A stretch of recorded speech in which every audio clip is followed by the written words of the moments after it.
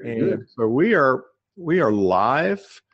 This is Hugh Ballou and Russell Dennis, and tonight we're tackling the top issues that keep leaders from experiencing the success that they deserve. We have people watching on the webinar. If you want to raise your hand or ask a question, if you're on the webinar, please do that. If you're not, you're on Facebook, you can go to nonprofitchat.org, nonprofitchat.org, and find the link, and you can be a participant in the conversation, and we will certainly look at your questions.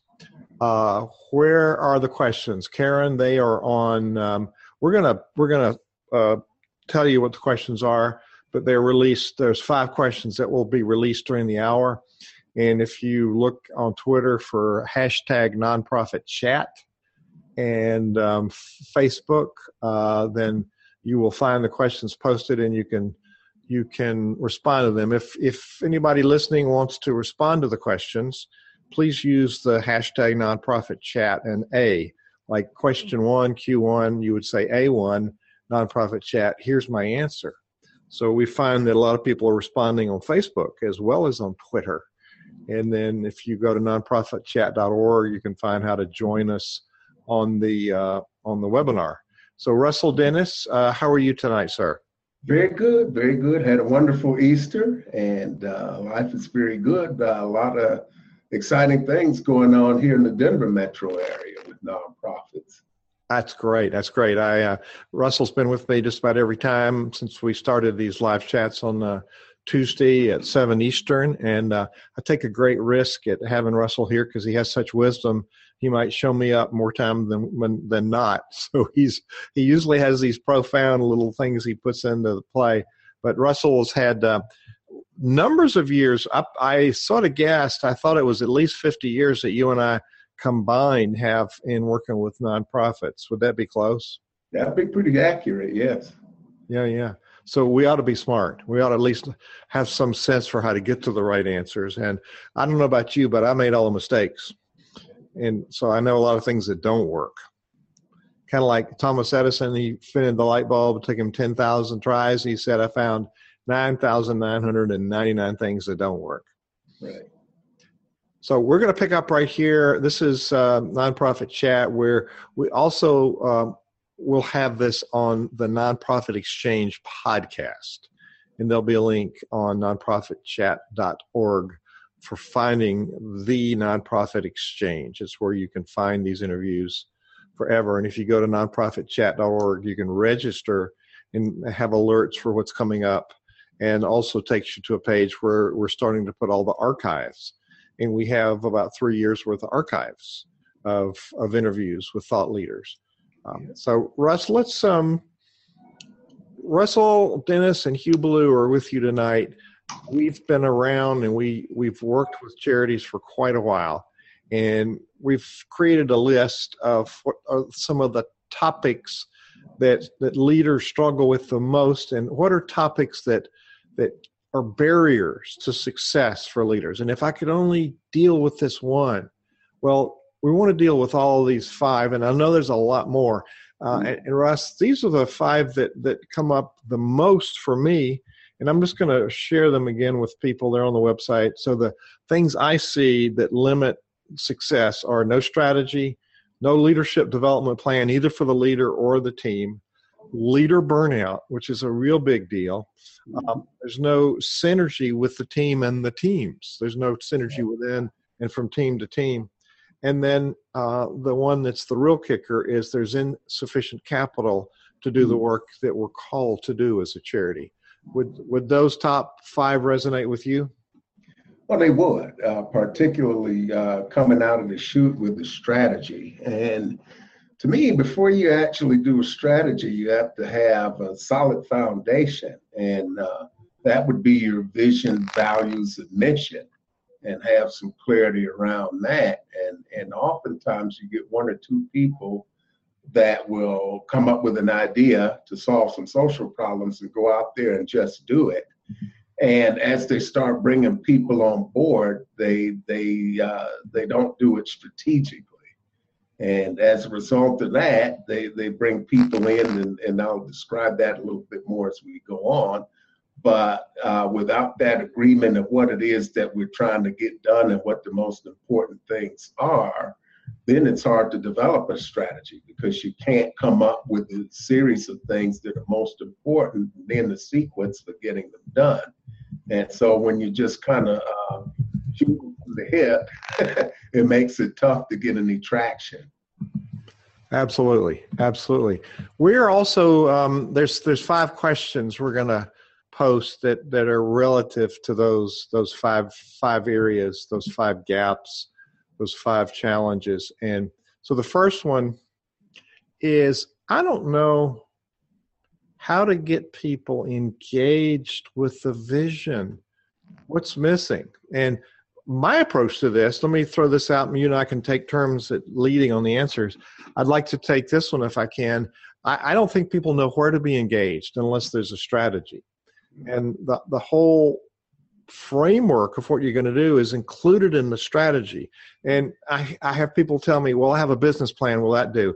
Business plan is basically, in my world, a financial document that you show a banker for a loan, or you show an investor or a donor wants to see what the business side looks like. A strategic plan is an operational plan. It's an organic document that says who does what and when. And it gives you the tactical piece along with the long-term strategy, your long-term objectives. Where do you want to be?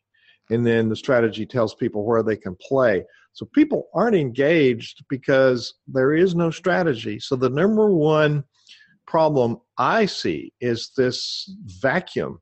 We have something as a leader in our brain. We haven't really taken the time to articulate how other people can participate. Therefore, they are confused, and a confused mind doesn't adopt. They say no, they can't participate. So let me throw it over to you, Russ. What's your take on the no strategy, and why does that cause some of these limits in success? Well, when people approach you, and I've seen a lot of new nonprofit leaders do it, they have a vision that they're sort of excited about, or they want to accomplish something, and they're very excited about what it is they want to accomplish. They really haven't thought through how to go about doing that. So they'll go out and look for people that they know, like, and trust, and say, hey, I've got this great idea.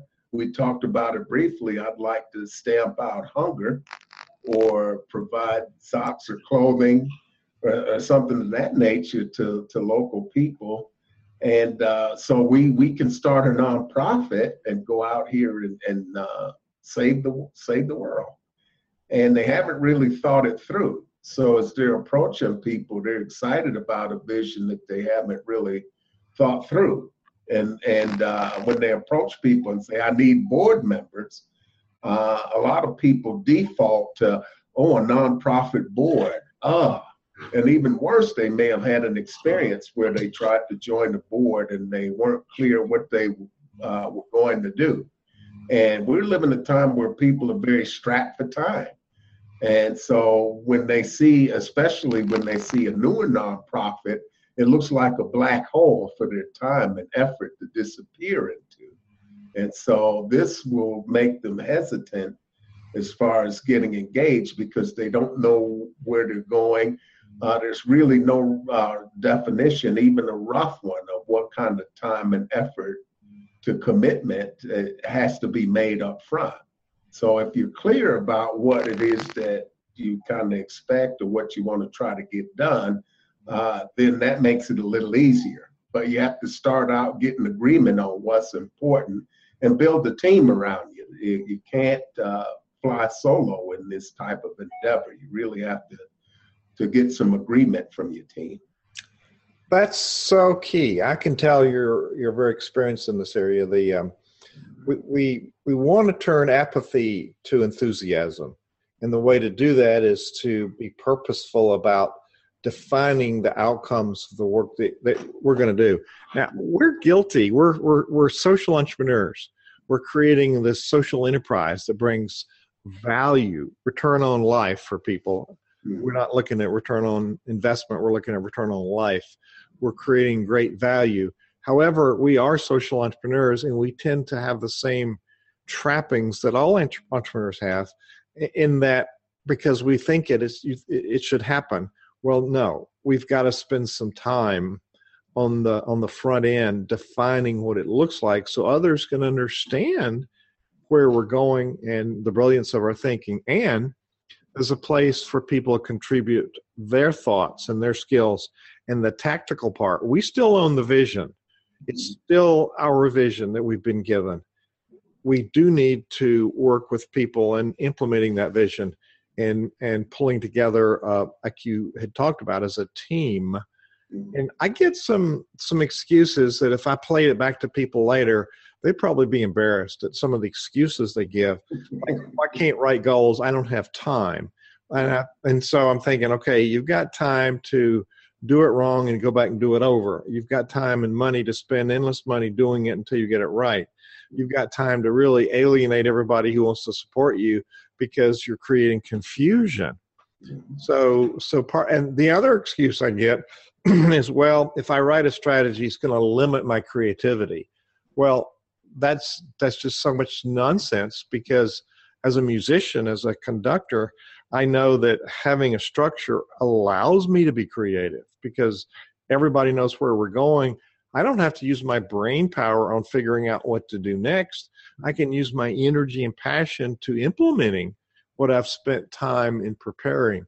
So it does require that a leader pay the upfront price and make a commitment in writing to the vision and the execution of the vision. So what do you think about those footnotes for strategy? Well, as far as that goes, it helps to capture your guiding principles and values that are important to you, as well as that vision. And those will form the why. Why is it that I need to do this particular thing? Why is it important? And then you find other people that it's important to. When you get down to the mission is talking about how you do it. So this is very important to get some agreement on and to move forward on as a group and get people to help you do it. So if you're bringing people in to help you do something, they got to have some skin in the game. They got to have a stake in it. So the important thing to agree on is the overarching goal. One person's not going to have all the answers as far as how to get things done. So you need to have all of these other people that are engaged even on the front end. But the leader or leaders, the one or two people that actually started, really need to go through a whole process of building a foundation, which includes coming up with clear, concise, and complete value, vision, and mission statements so that they understand what it is they're trying to get done, who they're trying to serve, and to do an inventory to find out, okay, where are we at now? Any business, any regular business has to do an inventory of what do we need to create this impact to take people from point A to point B. And then you look at what you have and say, what do we need? It's just like making a shopping list to go get groceries. So especially if you're making special dishes, and that's what I like in some of the things that nonprofits are doing. You got a recipe, you're creating some impact. If you go to the grocery store without your list, you're going to leave out some important ingredients. And you'll end up with an incomplete dish, or you'll have to go back. But it's understanding what it is that you need. You do this inventory up front. When you have these things in hand, then you're ready to approach some other people and talk about what you want to get done. And you might have an idea, but you leave it sort of open and find people that this whole recipe resonates with. Once you start finding those people, you go over and sort of fill in the blanks and get their take and their view on the values and the vision and the mission, find out what's important for them. And an important question is, what is it that I want out of this? Those first leaders have to ask themselves that, and they have to find out what the people they're approaching want out of it. And so if there's a chance that that everyone can get a little something that they want and they're agreeing on the overarching goal, then you got that solid foundation to start uh, filling in the gaps or start the process of building. But you know, the sum is usually greater, the whole is usually greater than the sum of its parts. And to use another musical analogy, let's look at Fleetwood Mac, for example. Uh-huh. That's one of my favorite bands. Stevie Nicks is wonderful. And she's had, and each of them have had some solo success to some degree or another, but they've been wildly successful as a unit, as a group. And even now, Christine McVie's not with the group, but without all five of them there's just something missing. There's a secret sauce. And so it works that way with nonprofits or anything else that you're building or putting together. You have to have all of those parts there. Those are really helpful words. There's just a lot of really words and concepts that have a lot of substance. We're going to deal with volunteer engagement, question 4, but it starts right here in the strategy, because you talk about competencies you're going to need. You're going to talk about roles and responsibilities. You're going to talk about measurable outcomes. And then you can have a meaningful conversation with people about what their passion looks like and what they're looking to get out of it. And you've mentioned that before, but it's a thing we forget. We forget to ask. And the process of having the team weigh in on things and have conversations and consider some of the tactical decisions is a key way for engagement. So that all starts right here with the strategy. I see Renee is on the call. We're doing this. If you listen to us on a podcast, it's a recording of a live broadcast on the Nonprofit Chat. My colleague and friend Russell Dennis, who's also a wayfinder in the 501c3 CenterVision Leadership Foundation, which I founded, and we are aligned in methodology and philosophy. And I'm a little older than he is, but he's a little smarter than me, so it all works out in the end. But we enjoy working together, and Russ brings a lot of really good experience from the past. And if you want to find notes from sessions and you're listening to podcasts, you can go to nonprofitchat.org and find some notes and get on the list to receive more notes. So, Russ, let's go to it's and if you're looking at this on the web or on Facebook, post your questions. We will get to Facebook questions after the event. During the event, we'll look at the questions that come from the people that are on the live webinar. And if you're listening to the podcast, go to the page of the podcast and put a comment there. This is a two-way conversation. Question number 2 for tonight deals with this topic of capacity for the leader. We think we know leadership because we've read a book. We think we've arrived, when in fact leadership is an ever-expanding topic, and it's something that we work on forever because we never learn it all, and we're continuing to be able to learn more. So the question that's out there right now is, I'm constantly trying to do my work better, but I'm not making progress. What's missing? So Russ, why don't you take a first stab about how do I work on myself? And by the way, leadership is also the culture, and we want to help raise the bar on the performance of the skill and leadership skills of our team. First, we need to take care of ourselves and upgrade. So, Russ, why don't you take a stab at this? How do we establish and maintain a personal growth pattern for our own leadership skills?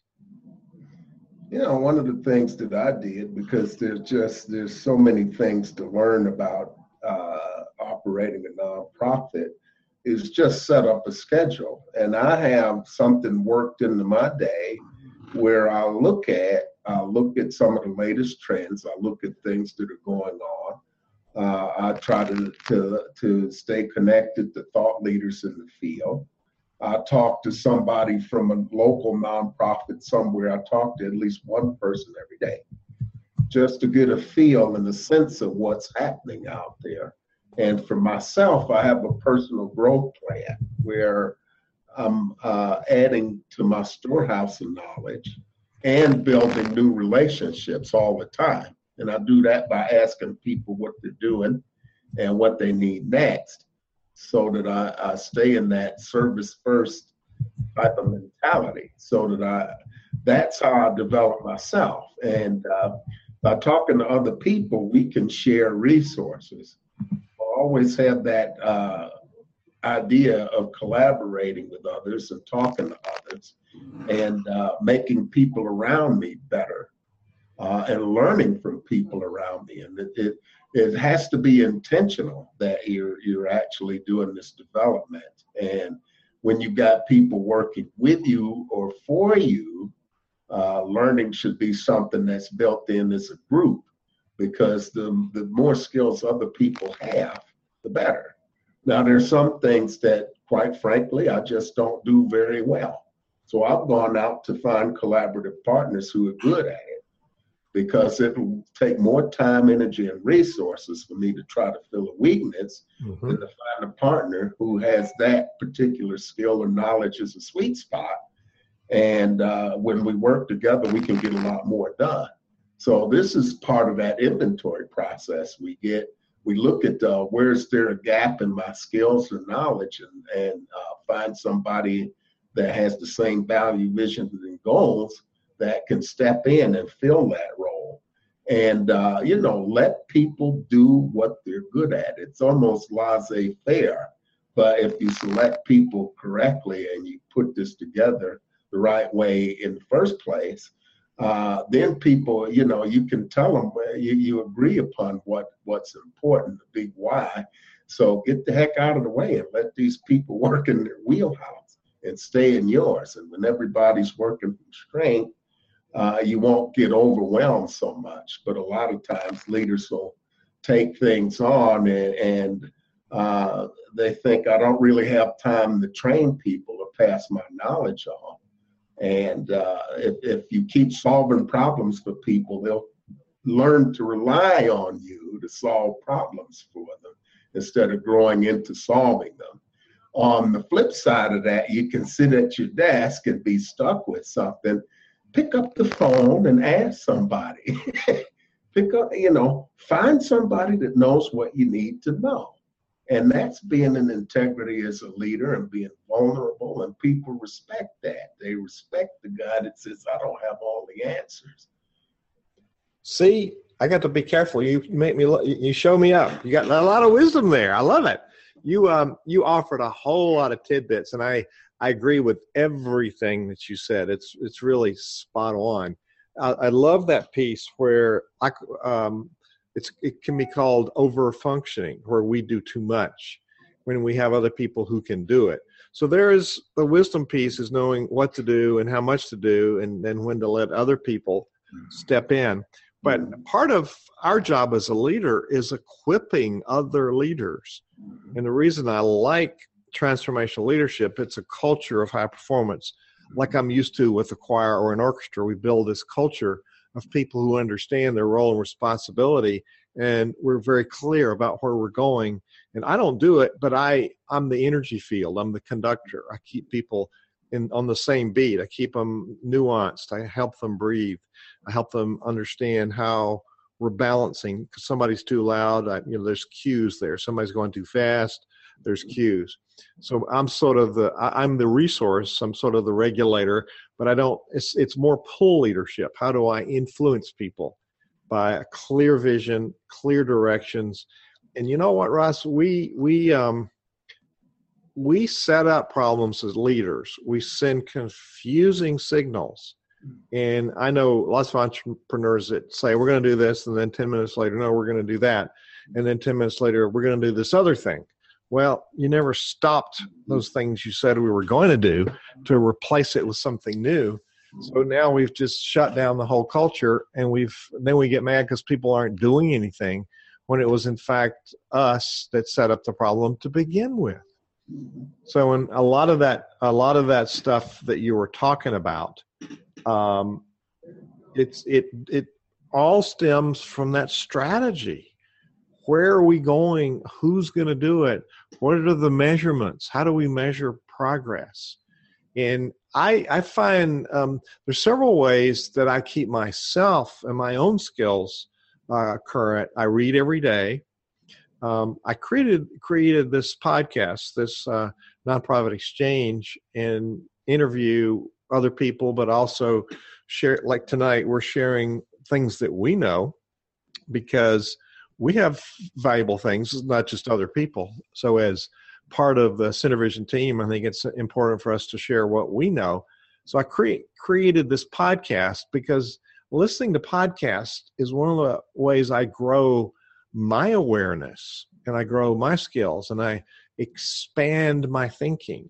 And I love hearing what other people are doing and how they solve problems, how they create energy, and how they do things. So the podcast thing is a regular learning experience for me. And the other thing is important, everybody who's successful has a coach. The more successful you are, the more you need a coach and the more coaches you have. And if you look at some of the top athletes in the world, they have multiple coaches. Why? Because they want to stay at the top of their game. Yesterday was the Boston Marathon, and all those people out in front had coaches. The people in back don't have coaches. So what's the answer there? If you want to be successful, have a coach. If you want to figure it out, you're going to be at the back of the pack. So constantly read, constantly explore new paradigms for reframing and growing our thinking skills, but also have someone that you pay to whom you are accountable, who will ask you the hard questions. And so if we want to get better, make a commitment, and you said intentionality somewhere in this conversation, be intentional about this organization. John Maxwell has the law of the lid in his 17 irrefutable laws of leadership. And the law of the lid says that your organization cannot grow any further than your ability to lead it. And people read that and they go, oh yeah, it doesn't apply to me. And they continue to have a ceiling on the effectiveness.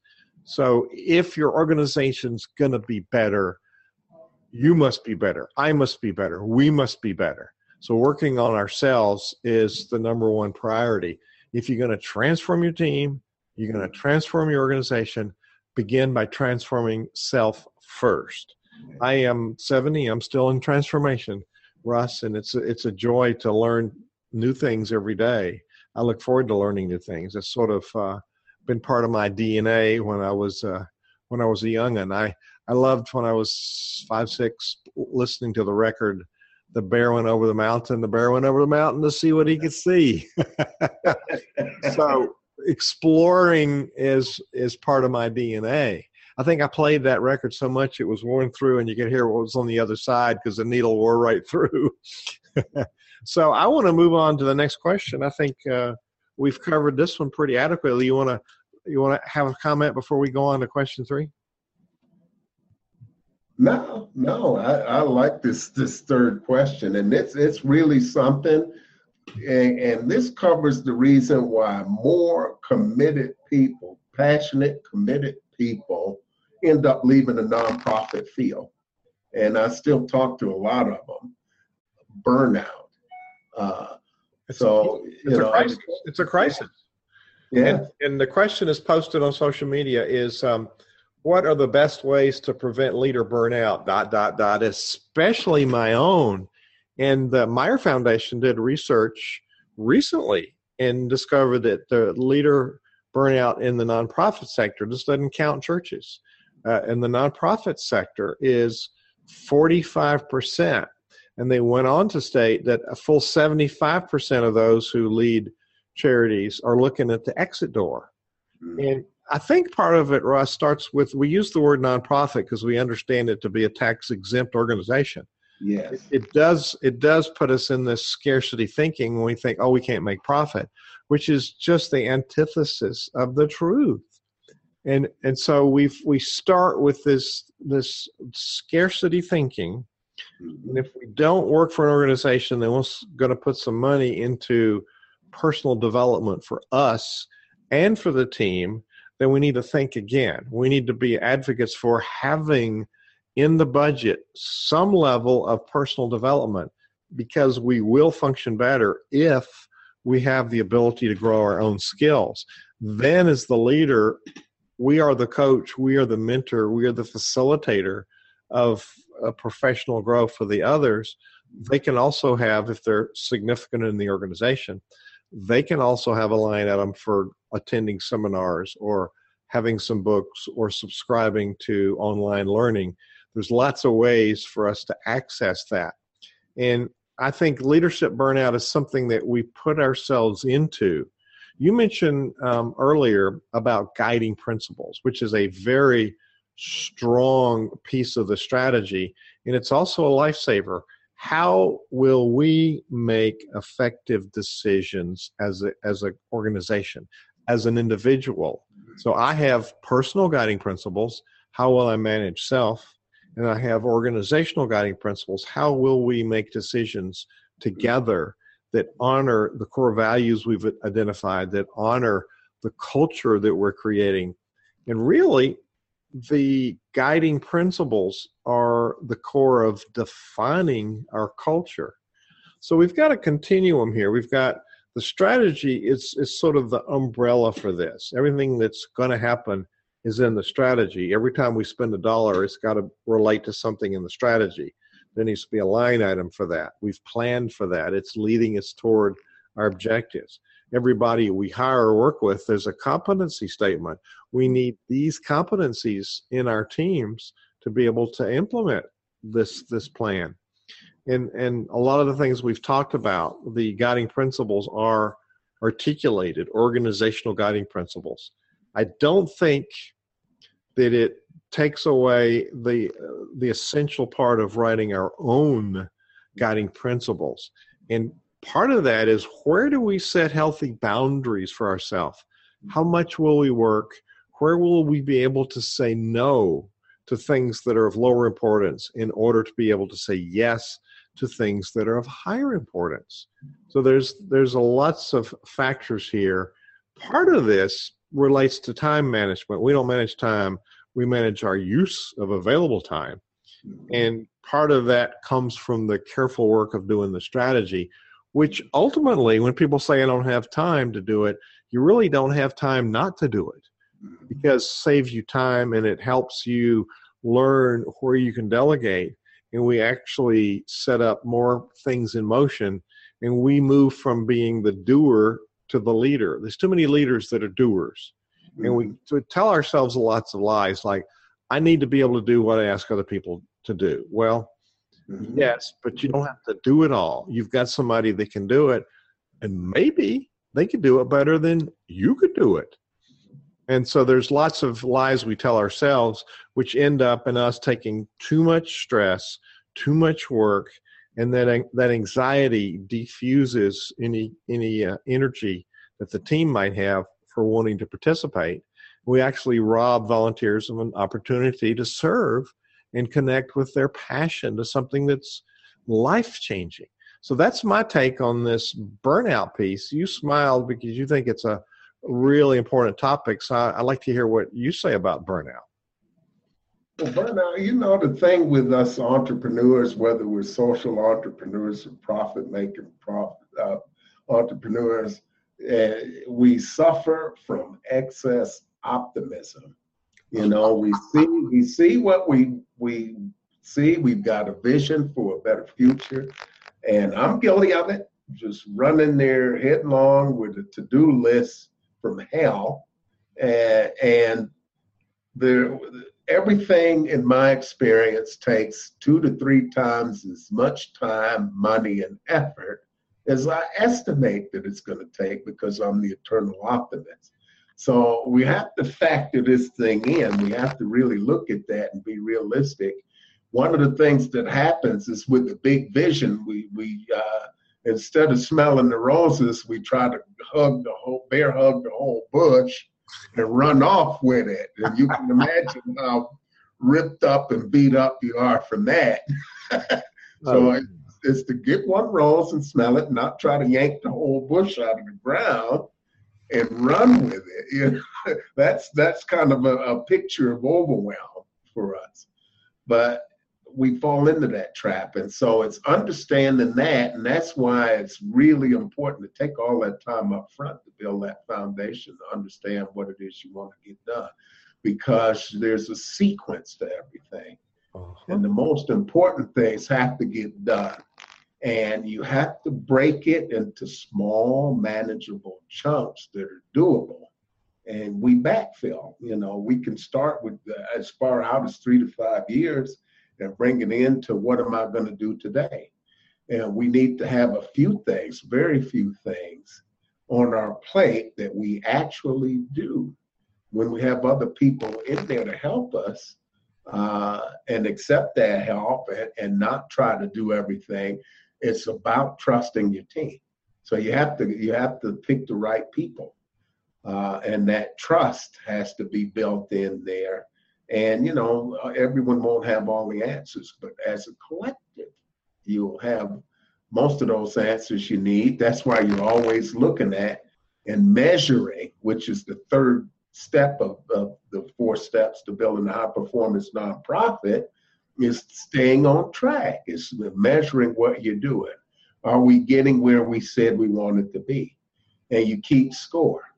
And so how you keep score internally is going to be different than how the people who are actually getting your services keep score, which will be a little bit different from how the people that are actually paying for the services are going to keep score.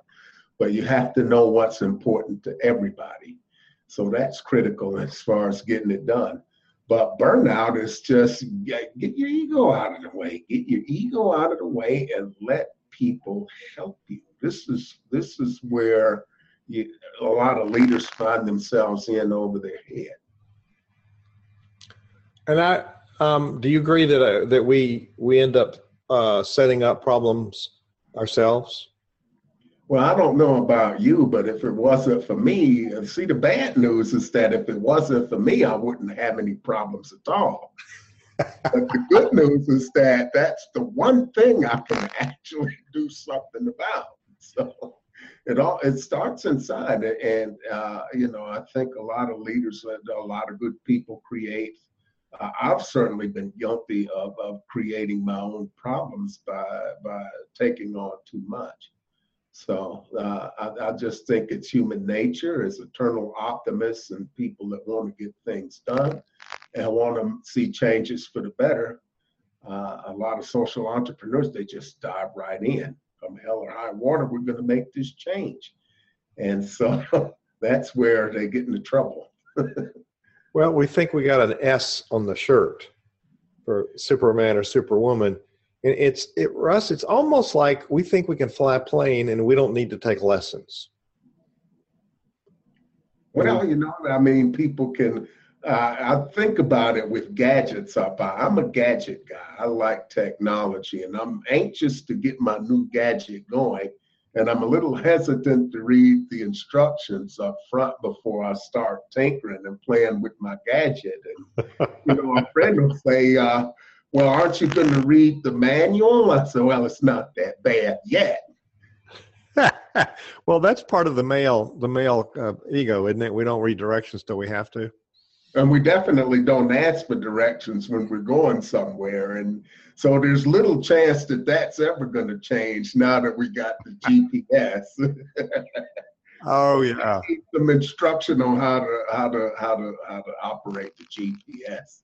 Well, you triggered something there. Your strategy is the GPS for your organization. And it helps you find a way to go, but it doesn't work automatically. You can't say, Siri, take me here. If maybe that's something we should invent, Russ, is for a Siri for nonprofit strategy. Take us here, and then Siri would give us all the steps along the way. I'm kind of stuck on Siri, and you're right. We don't ask for directions. I could have saved 5 years of driving around in my life so far if I just stopped and said, hey, how do I get here? Well, now that I got a GPS, I don't understand how the heck I ever found anything before. It just it becomes. Well, part of our duty and delight as leaders is to figure out how things happen. And this whole exercise of writing a strategy is informing us of, okay, here's where I need to upgrade my skills. Here's where I need to begin to delegate things. And that's something we don't know very well. So part of this leader burnout is we don't understand how to say no to things. We don't understand how to delegate. And we don't know, and you mentioned this earlier, which is so spot on. We're doing things out of sequence.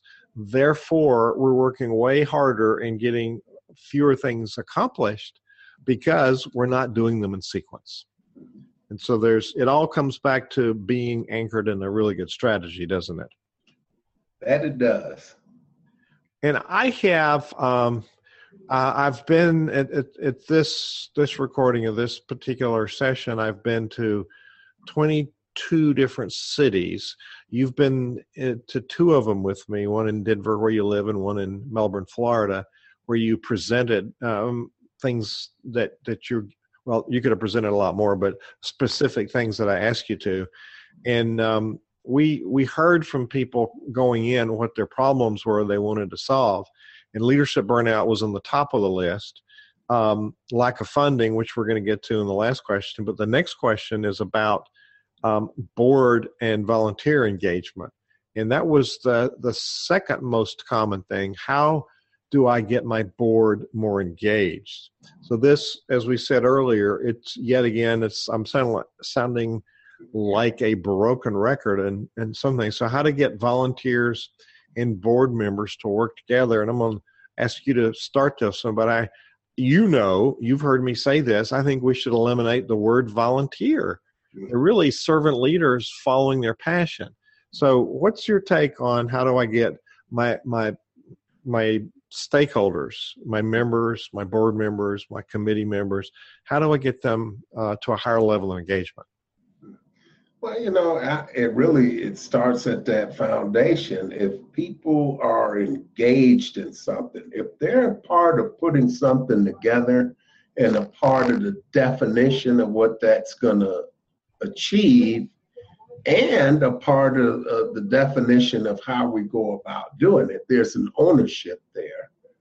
They're not having something dropped in front of them, but they actually get to put their creativity into what it is that you're trying to solve. And that buy-in is really important. The other key, and I've done a really lovely little map on it. I was starting to look at things. What are some things that board members, and I'll go back to the servant leaders. I'll have to share this little nice little piece of material with you at some point, and we could have a whole discussion just around this. But when you look at it, are the core values matching? Is the vision built on some core values that are really important to it? And what is the servant leader looking for? What is important aside from the problem or having people that are directly impacted, being directly impacted themselves? Does it resonate with their core values? Are they looking for some specific networking opportunities? For example, if it's a student, is it something that's going to help them find a job? Are they going to get access to people they normally wouldn't meet? Are they between careers? Are they transitioning? Are they looking to collaborate with other people in their businesses? So what is it that they want as individuals? Are they looking to gain relevant job experience? Is it somebody that's come out of the workforce that's retired, that wants to give back, that wants to create a legacy? Mm-hmm. So there's all these different questions. It's really important to find out what resonates people and what moves them. And if you understand what that is and how it relates to your nonprofit and the mission that you're trying to accomplish, that's kind of the sweet spot when you can get a match. So focusing on the goals of the organization has to be thing number one, but the people who resonate with you are going to come and be a part of that. And that's why I want to talk to Travis Smith from Impact here, because his operation, he's been doing it for 7 years. There's all volunteers, and they get the donations there was an army of people. We put together 1,500 lunches with meat sandwiches, drinks, meat, chips, substantial meal lunches. We put together 1,500 meals in 45 minutes. And he's got a system. He's got a system that works, and they do this and they pull it all together. And you don't always have the same people every time, but it works because these folks, he's found a tribe of people that are fully engaged with what he's trying to do. And they suit up, they show up. Not only do they give money, they give it their time. And so this is a wonderful thing. So you really have to find out what it is that people want. They want to express themselves and have that creativity and show what they know and show what they can do. And they should be given an opportunity to shine. Oh, those are you triggered lots of thoughts in that. I think people who donate buy in at a higher level. And we as leaders are afraid to ask people to kick it up higher. And statistics show that the more you ask volunteers, the more they're going to do. And so we apologize for asking people to do things rather than saying, here's a place that you can put your passion to work and make a difference.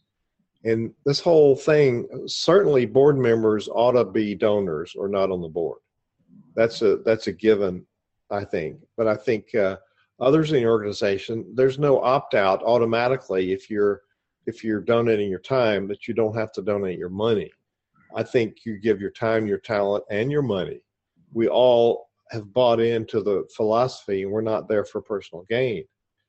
I've got a little different perspective to add on the lack of engagement from all of these different entities that we're talking about.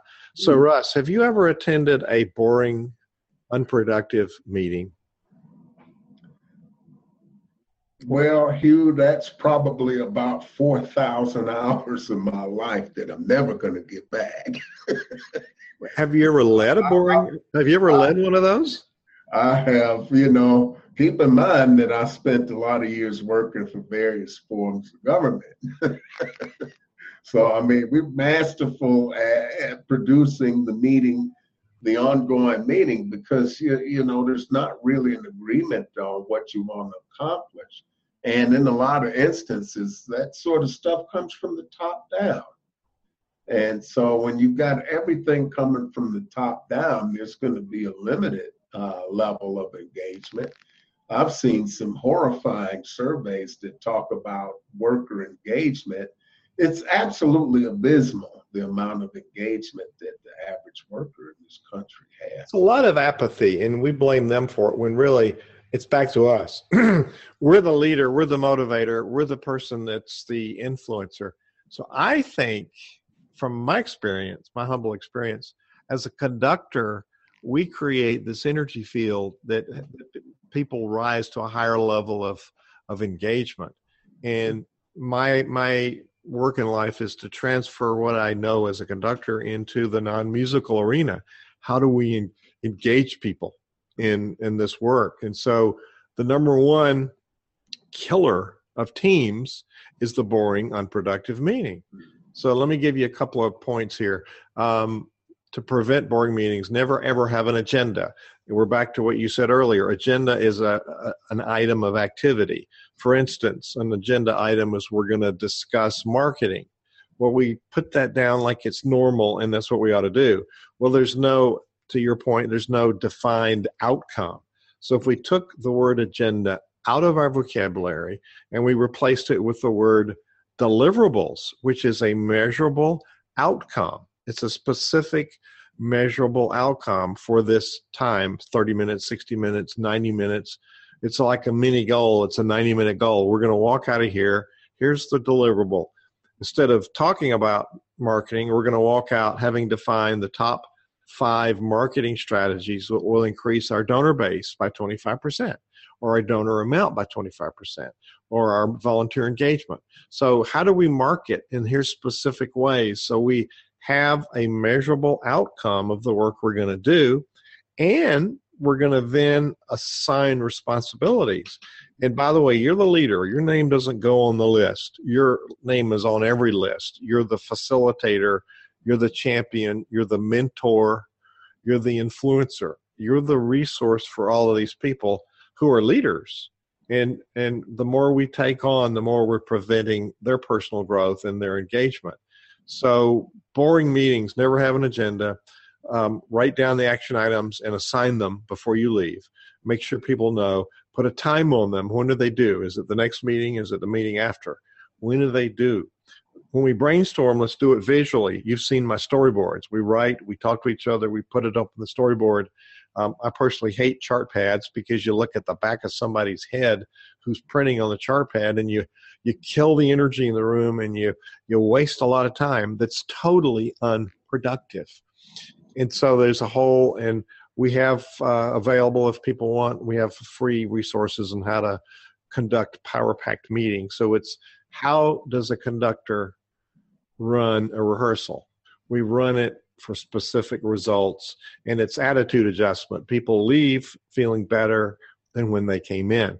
So it's a personal injection of energy into your team because, as you pointed out earlier, they're part of creating the tangible results. Now, we've had so much fun here. We've pretty much spent our time. We're on the downside of our interview, our session tonight. We've got one more topic to deal with, which it's like we've built a car and now we don't have any gas to go anywhere.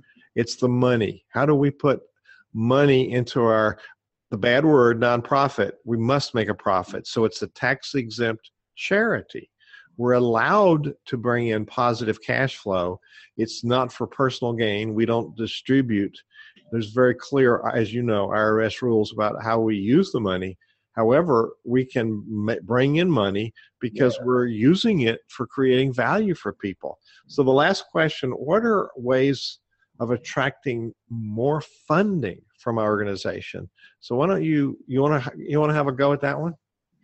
I do. I'll have a start with that. One of the things that we do as nonprofits, if you're running a nonprofit, you are providing a valuable service to the public for public benefit. Some of those services are paid for at market rates. You may have skills that you can deliver to people who can actually pay for them through a fee for service, do reduced cost services. I've seen some studies that say that up to 70% of the revenues that nonprofits generate come from fee for services or various government contracts and that sort of thing. Give us that number again. That's a really important one. It was over 70%. And I'll have to dig for that study, but I will find that for you. But it was quite a surprise to me when I read that. 70% comes from, give me the rest of that. Fee for services or government contract revenue. Wow.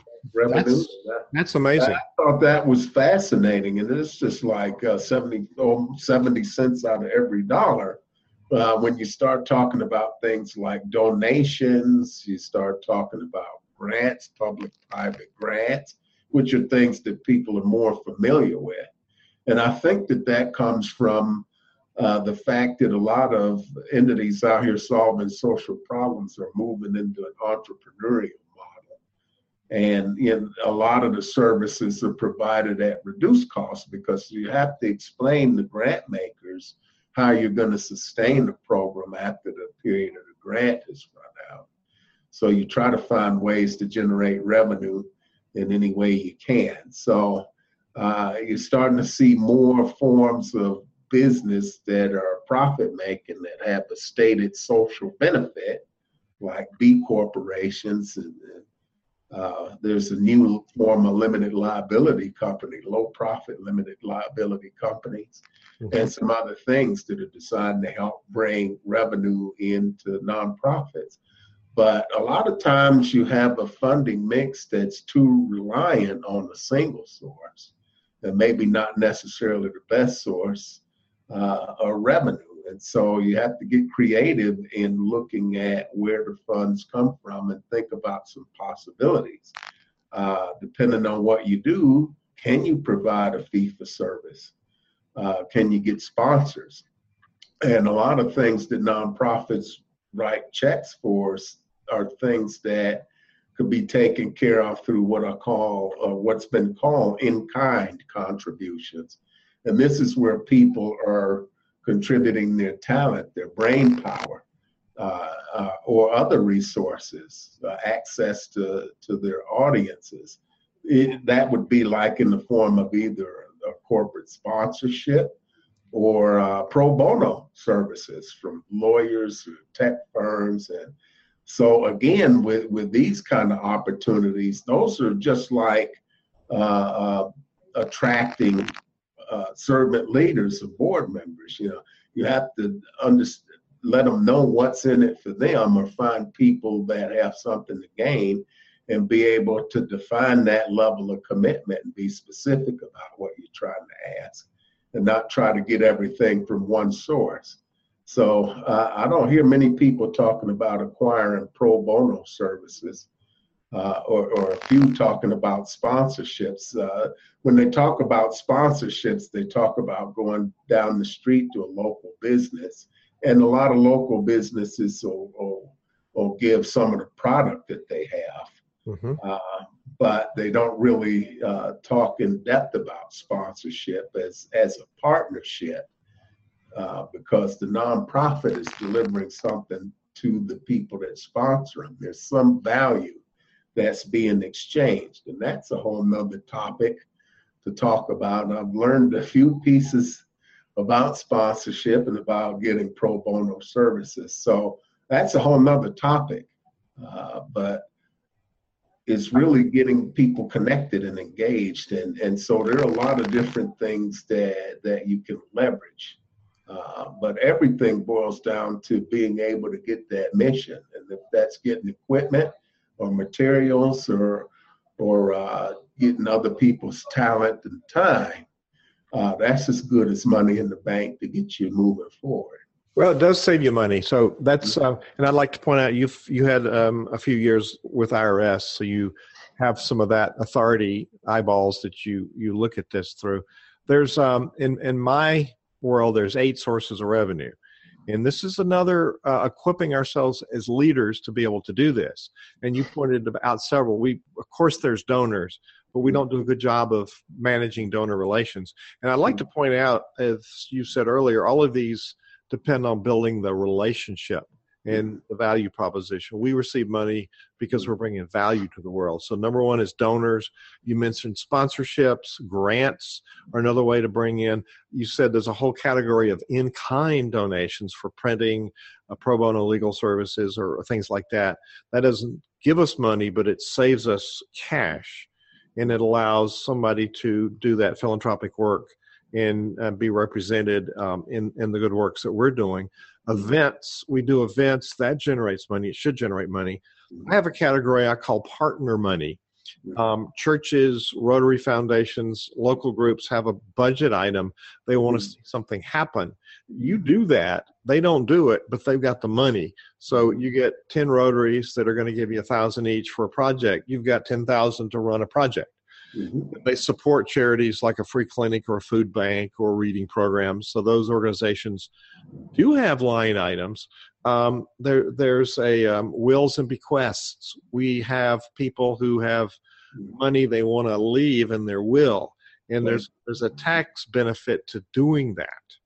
And so we want to make sure that we understand and have somebody that's a financial manager talk to them, so they can leverage their taxes, so they can make, using all the laws that are in place, get the benefit for the tax for themselves and their heirs in how they leave that money to the charity. And because we've got a strategy, they know where we're going, and they know that that money is going to provide value on an ongoing basis. And some of those big gifts let you set up an endowment fund, which supports the legacy, the ongoing legacy of what you've started. So there are a number of ways. I forgot one, I've left out one, but there are a number of ways for us to be able to bring in income to our charity. That's putting gas in the car so it goes. Now, there's another one. If we have real estate that we own or real estate that's been donated, we can leverage that for not paying rent or to rent it out, use it for business income, the business generated income. So there's lots of ways for us to think about developing simultaneous recurring income for the charity that we lead. So Russ, this has been fun doing this again. We meet on Tuesdays and we interview next week. Next time we do this, we're going to be interviewing David Dunworth about how charities can market themselves. How do we let people know about what we're doing? And so that's another chapter in what we're doing together, sharing value and giving learning opportunities to those people. I think I've seen a number of over 4 million 501c somethings out there, government organizations, tax-exempt organizations, membership organizations. There's quite a few of us out there doing work. And I think if we share best practices, we all can be better at what we're doing. Thank you, Russ, for sharing your wisdom tonight, and I look forward to the next time. This podcast is a part of the C-Suite Radio Network. For more top business podcasts, visit c-suiteradio.com.